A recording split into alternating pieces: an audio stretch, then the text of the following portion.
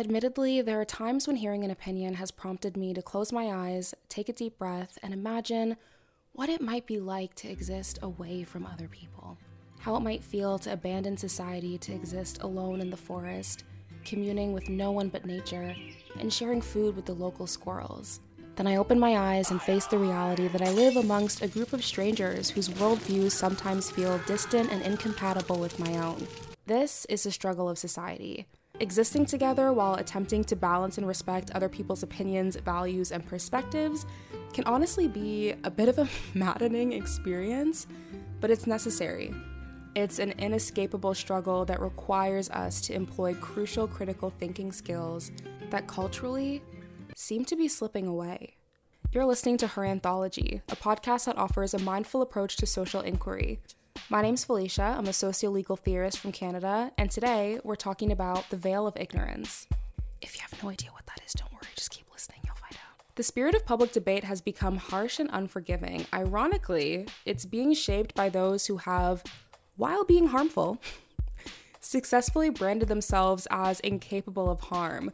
Because of the cultural narrative that's been created about the sanctity of liberal thought, it's become almost inexcusable to so much as question anyone aligned with liberal beliefs, even as those beliefs begin to become regressive. There are various social issues that I'm thinking about off the top of my head right now. In Canada, one of the most pressing issues at the moment is in regards to the pandemic and the measures that have been taken in regards to the pandemic, which has largely been led by liberal parties like the Liberal Party and the NDP, but there are also other conversations that we're having culturally about things like race and sex and gender that are being ruled by this very tense and divisive culture of discourse, which has been fostered by people who surprisingly tend to espouse more liberal beliefs. But in a community as diverse as Canada, we're bound to disagree in fundamental ways that simply can't be ignored. And dealing with these complex problems requires expansive thought. It requires the ability to step outside of our own skin and into the experiences of another. And in order for true understanding and justice to occur, that process has to be reciprocal. And I think that's the piece that's missing. It's not fair to demand to be heard while refusing to listen to others. It's not just to solely consider your own perspective or that of your identity group while disregarding the experiences of those around you. Doing society requires a careful and refined approach to civil engagement. And yes, I say doing society because society is not a passive state of being. We are constantly creating and engaging with society. It's constantly shifting forms. Norms and laws are constantly changing. And that's a very active process. I don't really like to take for granted the idea that society simply is as it is, or it will remain as it has remained, and we can do whatever we want and expect the status quo to just simply be maintained. And so doing society requires a careful and refined approach to civil engagement, as I said, and that seems to generally be lacking in modern times. And this is where it may be helpful to step behind the veil of ignorance. The veil of ignorance, also referred to as the original position, is a philosophical position that abstracts the individual from everything that ties them to their biases. To illustrate the ethos of the philosophy, I'm going to tell a short story. Imagine for a moment that you have a spirit and that it is waiting patiently for its turn to enter a body and be born. As you wait for your body, you're able to see the spectacle unfolding on Earth. You're aware of what's happening, but unaware of what role you'll be assigned or born into in society. Although you don't yet know your race, your sex, your class, culture, intelligence, ability, mental state, you know that soon you will have those things, and that these distinguishing features are going to impact the way that you navigate life on Earth. So from that perspective, how would you conceive of justice if you didn't know who you would be? If you had no knowledge of the stakes that you would have in a situation? Stepping behind the veil of ignorance brings us into this hypothetical situation that detaches us from our biases and discourages motivated reasoning. And from this position, we can try to extract principles of justice that can be used to fairly govern society.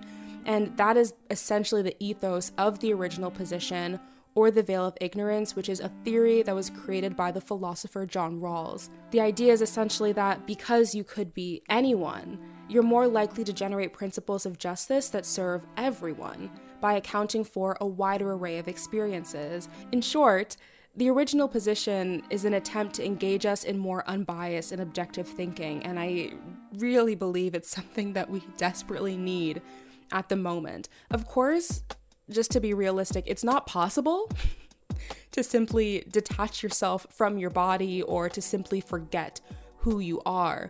But it is possible to carry a bit of that spirit with us in conversation, and it's possible to hold space for others and to see past our own experiences and into theirs. I think the original position can act as a catalyst to step into spaces of more meaningful understanding with people who occupy different social positions than we do. And I find it to be a useful thought experiment in those moments when I begin to fantasize about running into the forest, never to be seen again.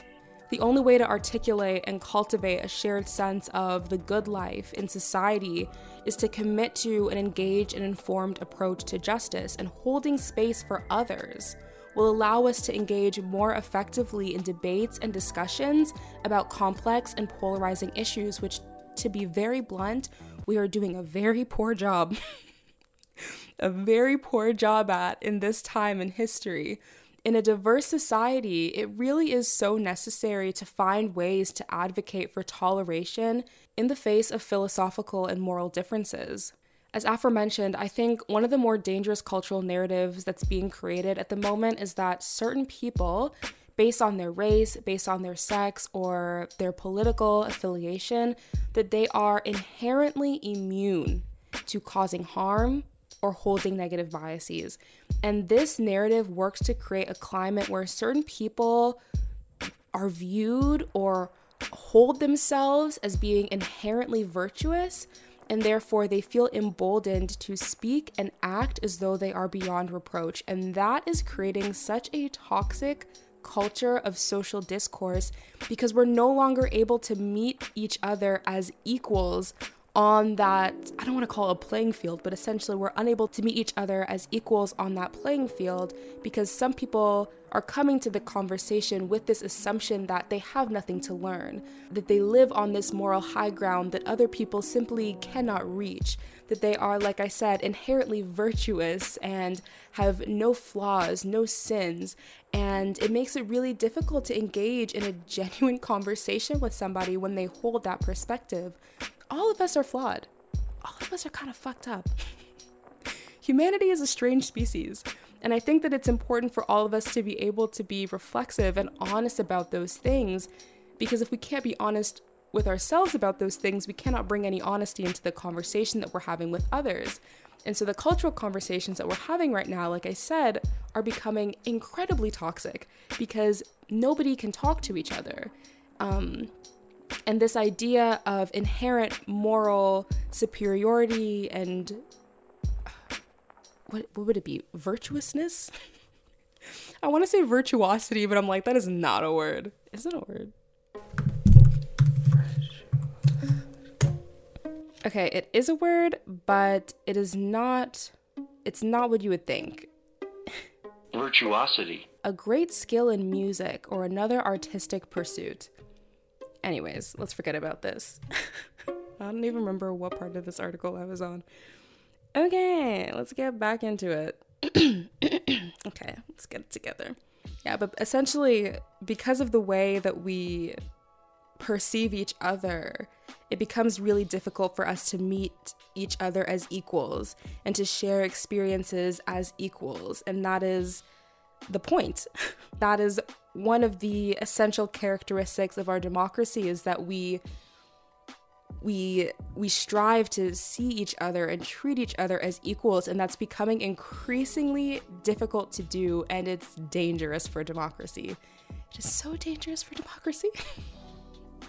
I could do a whole episode on that, and I probably will, but anyways, we all have our biases, and there will be moments when we'll need to reflect honestly on how they influence the way that we treat and speak to other people, and those of us who are liberally aligned are not exempt from that.